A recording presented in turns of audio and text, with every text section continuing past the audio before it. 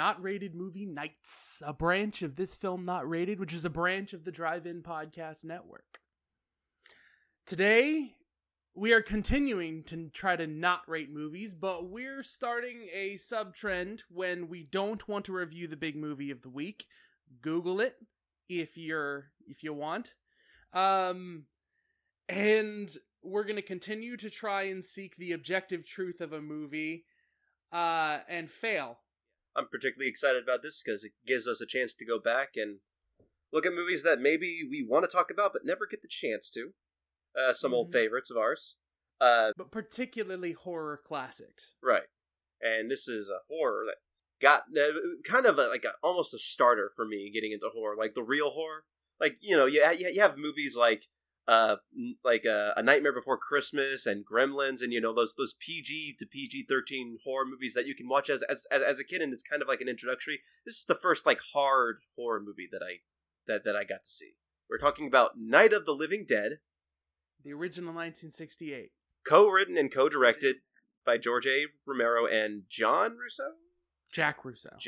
So Jack is sometimes a thing for John. Yeah, you're right. A couple of people wanted to make a horror film. They had basically a shoestring budget, and they just went out and made a horror movie. I don't remember any filmmakers in the plot of Night of the Living Dead. Night of the Living Dead, the plot of Night of the Living Dead. Zombies, people are coming back from the dead, feeding on the flesh, and a group of wayward individuals from varying backgrounds find their way to the same house, and they have to fend off the flesh eaters for one night.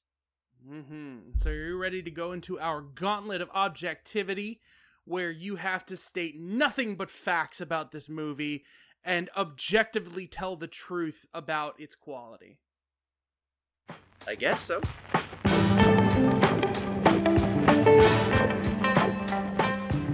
Is Night of the Living Dead a good movie or a bad movie? Night of the Living Dead, I think, to this day, is considered a cult classic. By who? I would say moviegoers in general. General moviegoers. It still doesn't really answer the question of good or bad, though. So, it is. I generally see it as a good movie. So does 100% of people. So you're good to go.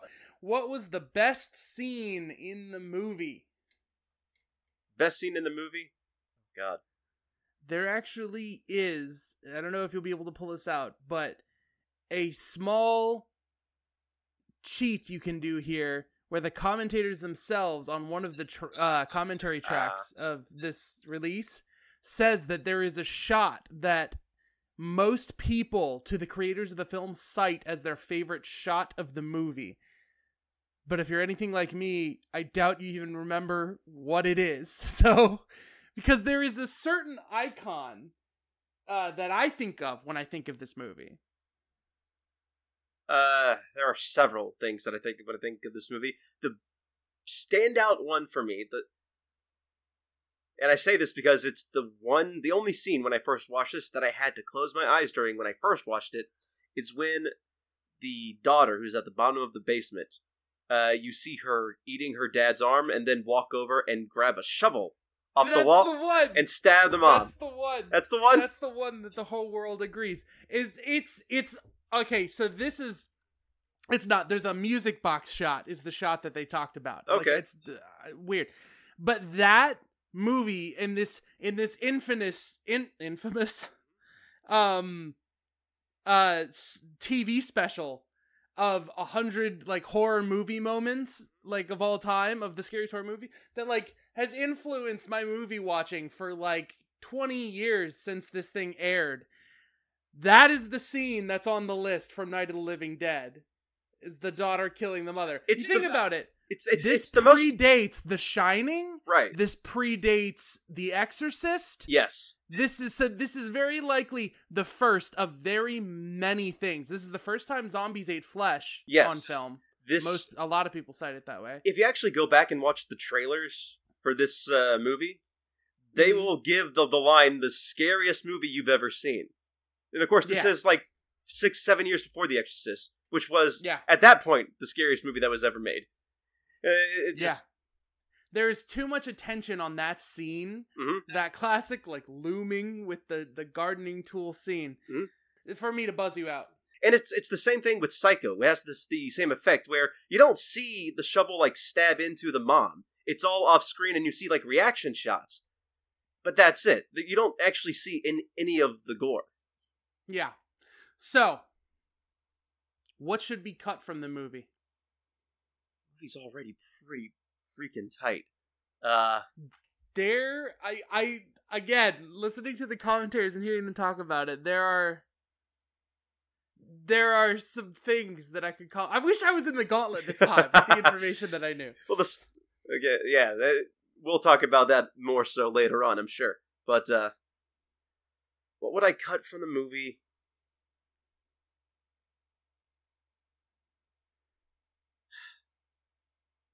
I don't know if I would cut it, but I would like to see this ending to it. I would probably just, for curiosity's sake, cut out the ending where the people from the townspeople shoot the last surviving guy. Yeah. I would probably, if not cut, slightly change it to where maybe the last thing you see before the shot goes off is just them pointing, and cut it at that. You know what? Fair enough. I gotta say, there's too much that's iconic and meaningful and weighted behind that ending. I actually agree, but that's the only thing that I could think of.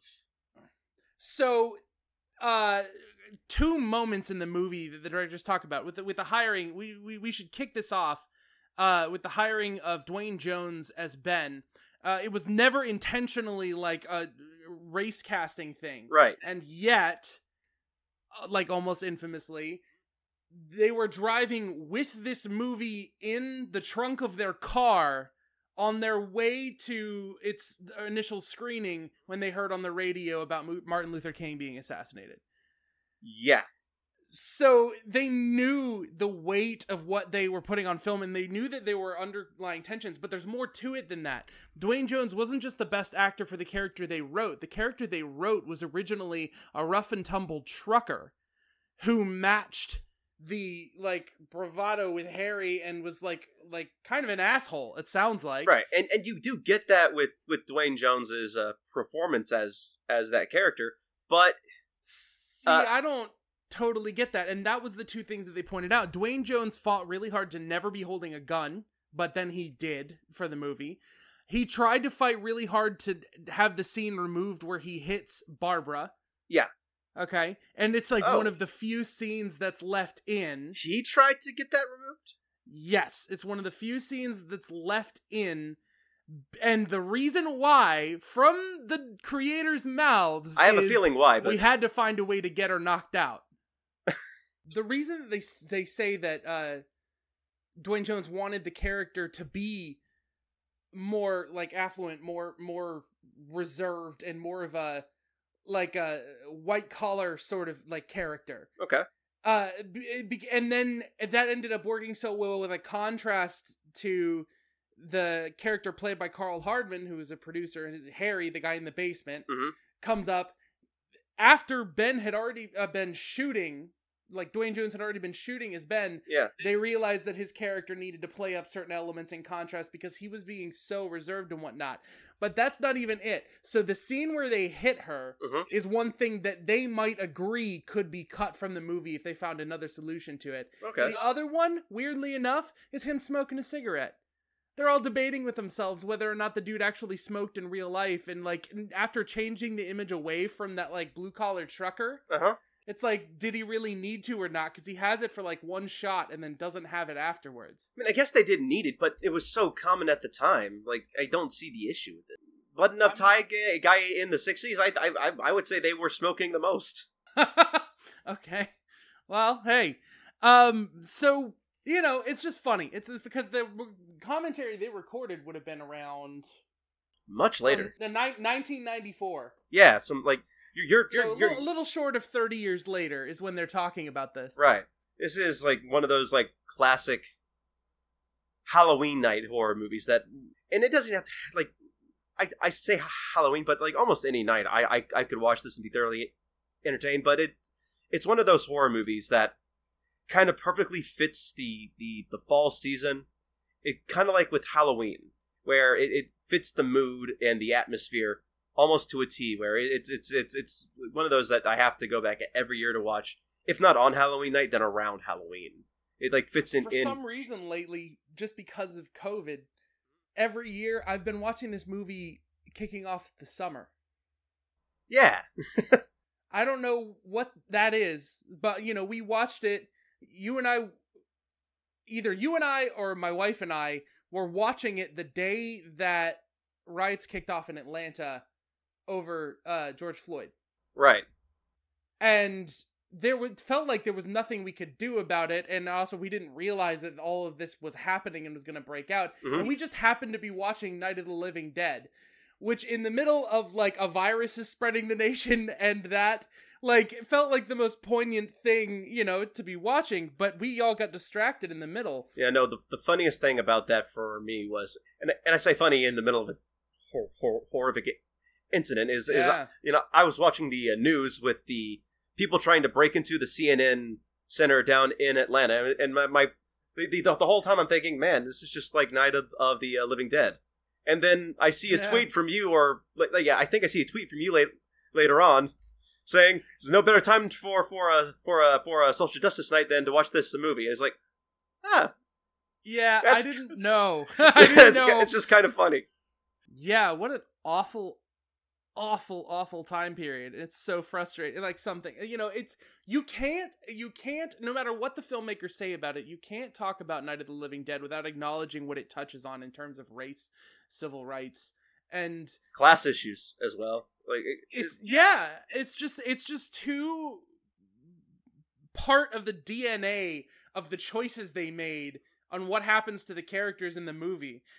And that's, I think, part of the reason why this is so special, because it is simple. Contained to a house, survive the night, flesh-eating monsters are coming to get you, survive, that's it. Yeah. It's just like, go ahead. It's incredibly bare bones. Like, the movie itself is like, what, 70 minutes long, if that? Yeah.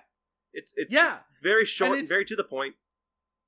It's hunkered down. It's isolated. It's not claustrophobic though. It's relaxed, and then it's tense when it needs to be, and that's part of the reason why it just feels like like you're inside and there's a storm outside. There's this weird appeal to it, but constantly it has this underlayer of all of these different class, race, and social like think pieces going on. Mm-hmm. So your brain is active the entire time. The creators, they pointed out that there's a weird issue in the movie. Mm-hmm. Because they were just set dressing a house that they had rented from some people. And they needed the character to find lumber. And so he finds it in some kitchen cabinets. Yeah. How many people do you know that keep lumber in their kitchen? I can't think of any. They said they were surprised that nobody ever called that out as an error, but I'm sitting here thinking, like, no, you know the Jaws thing, the you earn the ending. When you shoot a helium tank, it would never explode. Right. But your audience wants it to happen so badly by the time you get there that you earned it. Yeah. I feel like instantly, with the creativity behind the monsters, the immediate iconography of the opening, and they're coming to get you, Barbara, and all these little things and pieces they put in place, I think people are terrified, and they're just looking for a solution, and they are just as relieved as Ben to find the lumber. Oh, yeah.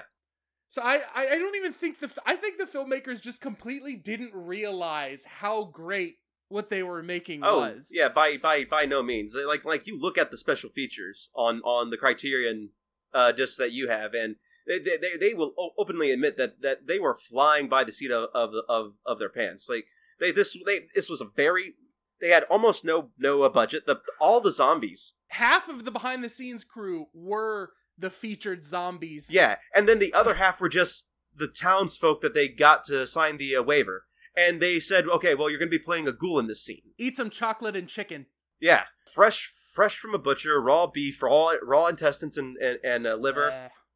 Like, that was something I think that was very new at the time. I don't think anyone had the gall to like film actual blood and viscera on film before. It's over top, and they themselves were even questioning whether or not squibs had been used in movies they remembered before then. Mm-hmm. It was new technology to that crew. Yeah. I don't think it was the first time it was ever used, but so they're like, you're a person who doesn't know that this has been used before, mm-hmm. but you're committing to using technology that's going to show a person's insides blowing out of their outsides. Right. Like, the amount of work they did, they explained what they did in order to film a guy jamming a crowbar into a zombie's brain. Yeah. And then to pull it out and have the whole bubble. Mm-hmm. You think of Night of the Living Dead as this black and white movie that has some scary elements but is tame. Yeah. But if you break down what it is you're actually looking at, mm-hmm. it is so freaky. It's not just the one face at the top of the stairs. It's the whole movie.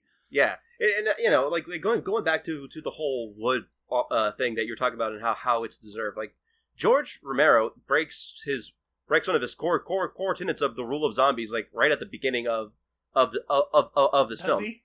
Yeah, because the whole point, the scary part of the scary thing of the zombie is that yes, they are weak and pretty much easy to kill if they're alone, but grouped together is when they're in danger.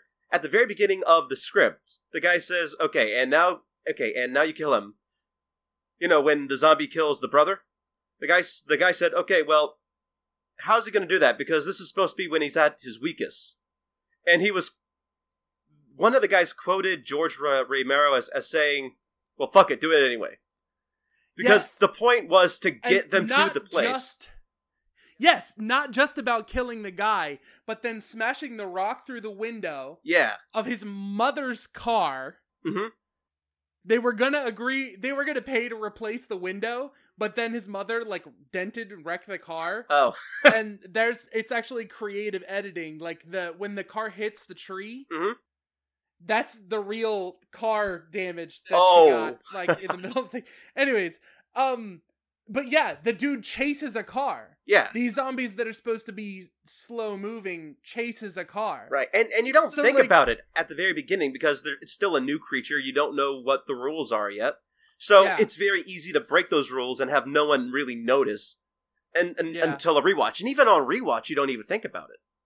I really don't. It actually feels that actor who performs the first on-screen zombie like that, he nailed it. Oh, for sure. Even, like, I absolutely buy that this guy typically would be very slow and not very strong. But because he has this, like, bloodlust. Yeah. He, like, ramps up for a bit. Mm-hmm. It just works. Everything just works. It's like they were just throwing things together and everything just happened to fall into place. Yep. The music, just that. Well, you know what that music is, right? What? It's just library music. Is it? Yeah. George A. Romero and Jack Russo. They had a television a commercial and industrial film company where that they set up like 7-8 years earlier before this, where they just filmed commercials and industrial films for people. This is their first big thing that they use the techniques that they learned. But yeah, it's all it's all library music from I think a company called High Q Libraries or something, and they did it out of necessity because none of them knew how to actually score music. Kind of like with John Carpenter stuff. This whole crew was a motley crew of we're gonna do it ourselves type guys. None of them knew how to compose music, but they had that asset of the library music at their disposal. So George A. Romero, he just picked the stuff that he liked and implemented it. So, okay. So it's literally every layer of this whole thing is just driven by like a passion for a specific outcome, and then just accepting what you get. Yeah. But what they got happened to serve them insanely well. Oh, the lighting, even the lighting in the movie. I didn't recognize this like ever until they pointed it out. And now I can't unsee it. But there's a certain type of sheet that they're hanging in front of light boxes and just cutting holes in. Yeah. In order to get that effect where there's like dramatic lighting and like just the eyes are visible or this and that. It's all over the hallways of the household. It's everywhere until they turn the lights on inside. Yeah. They're doing like expressionist lighting on no budget in a house. Like, I don't know. It's insane. Every once in a while, the camera is tilted in a way that feels like it's on accident, but it's not. Very likely that studio that they owned, that basement is the basement of the house in the movie. Because that little door doesn't go anywhere. This was such a strong idea, and it delivered so well and then resonated so much harder with what was going on in the world and everything, that it's no wonder that it spawned like an entire... This somehow shot low and higher than anything else can shoot. Because can you imagine like creating the zombie, right? It's like creating a vampire. Yeah. Even the original Dracula didn't do that. Yeah, this is a very new creature. Like, yeah, he took inspiration from like other bits, like the voodoo zombie, and you kind of mix that with the whole vampire feeding on blood motif, and you kind of combine those two, and you get something similar to what George Romero came up with. Yeah, I mean, but it's even, again, it's something similar. It's not, it's just, they understood exactly what was creepy and effective about them from the beginning. Having some of them walk around naked because they came out of graves and they don't got no clothes no more. Having some of them be more decomposed than others. Yeah. I feel like this movie is just always going to work. Yeah. And you know what? The only thing that I like better than watching this movie is watching it as a double feature with its remake. Which... the culture around the fact that the Night of the Living Dead has a remake from the 90s by Tom Savini, is a testament to the subgenre, like to the horror community's tolerance for things. Yeah. Because when you have other people go out and remake a classic, the world lights up on fire and they're all mad, like, why are you bothering to make this? If someone said they were going to remake Titanic tomorrow or Citizen Kane, bunch of people would, be up in a fist fight. Oh, for sure. But Night of the Living Dead's remake is not only an entertaining movie on its own, but people allow both to exist, and the old retains its reputation while the other one also lives on as its own cult classic. Yeah. And everyone's just like, yeah, everything's great. Like, yeah, it's a shame they didn't have Tom Savini on for the special effects for Night of the Living Dead. They wouldn't have him. Not yet. I think his first project with Tom Savini definitely did the gore effects for Dawn of the Dead as well. Did he? Yeah. Yeah, okay.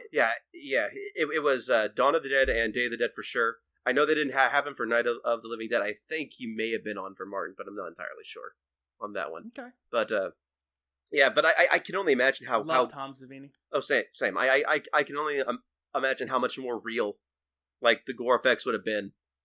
The rights to this movie got so thrown up in the air that a whole separate series of sequels came out of the Living Dead. Dawn of the Dead had to be called Dawn of the Dead instead of Dawn of the Living Dead because a studio owned the rights to the title of this. Yeah.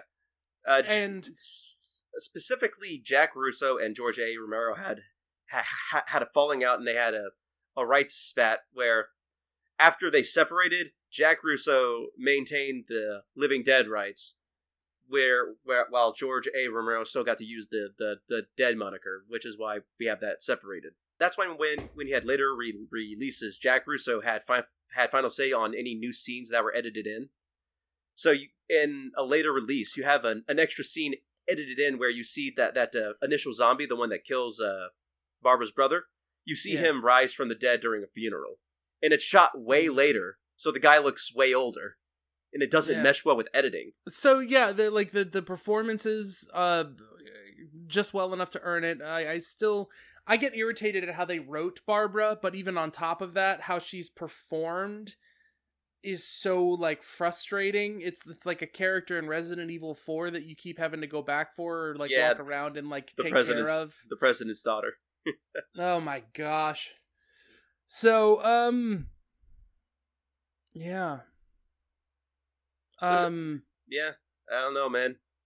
Like, this has been like the whole rights thing. Like, it's the whole rights thing is the whole reason why for the longest time you could just get this movie on any collection of 50 horror movies in one set. Like, this is where, like, that's how you first watched this, and this is like one of the rare movies that I got to see your first impression on, because you found this 50 horror movies in one pack thing at Walmart one time, and you saw that Night of the Living Dead was on it.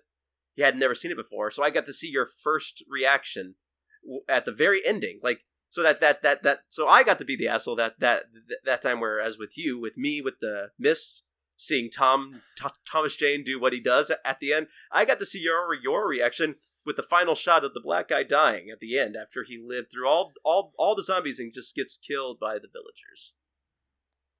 That was fun for me. So dispassionate and cold. And it kicks off this whole thing of George Romero and his social commentary with these movies. And it's haunting. I want Ben to be okay. But, and Tony Todd as Ben is fantastic, too. It's a different, more tragic ending. But, the Criterion release supposedly is the first release whose profits benefit George Romero's estate. So that's the version to get if you're looking to own a copy of this movie. Because otherwise the movie's been released forever. The reason you see Night of the Living Dead on playing in movies all the way up to last year's Halloween Ends, okay, is because their rights issues are so messy that it's basically been public domain. Every year, I think I'll continue to have some impulse to want to watch this movie and a couple of its sequels. But you know what? We're going to come back to some of the sequels another time. Do you have any final thoughts on Night of the Living Dead? For as old as it is, and as cheesy and amateurish as the acting can be at times, because there are some bad performances, to be sure, in the movie, the core of what it is so true that it's such an easy watch that and it's one that I will always come back to. Yeah, it's a horror classic, and we are This Film Not Rated, doing not rated movie nights.